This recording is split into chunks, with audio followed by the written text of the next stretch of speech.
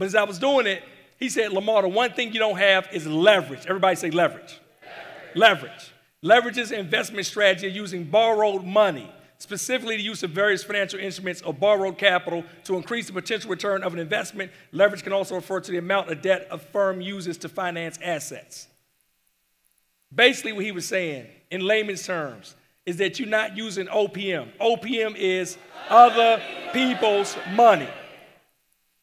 Now, what I learned over the years and work with so many amazing entrepreneurs is that most of us treat our business money like it's personal money. Growing up, we were told to never be in debt. We were told, oh, no, man, nothing. Maybe that was regional. Not as many of y'all know that. Nikki, did you know that one? Okay. You're like, I'm tripping. So what we were doing, we were using all of our own cash and thinking we were doing great. But what we realized when he broke it down to me, he said, Lamar, if you've gotten to this size on your own, with your own cash, Deborah, he said, then essentially you could be 3 to 4 times larger if you leveraged other people's money. Would that hit y'all in the gut? If somebody told you, hey, you're doing great, but you should be 3 to 4 times larger than you are. So that was a nugget.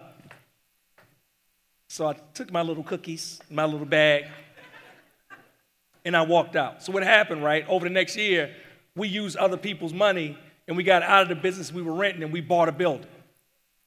But not only did we buy a building, the story behind the building, right, and I won't tell the whole thing, but I'll go real quick. The story behind the building was that we never even knew it was possible for us, like the coaches were just saying. Only reason we knew it was possible because a couple in the mastermind, Cal and Renee Coakley, were one town over from us here in Georgia, and they said, hey, we just bought an office. Would you like to come see it?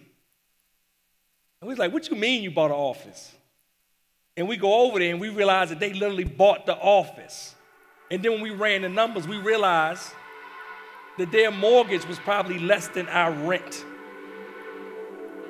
Sheesh, exactly. But the real sheesh is, at the same time, as soon as that hit me, what I quickly realized is that we were generating wealth. It just wasn't for us. We were paying down somebody else's mortgage every single month. I hope you enjoyed today's show. We drop new episodes every single week, so make sure you subscribe and turn on notifications. Enjoy the next episode.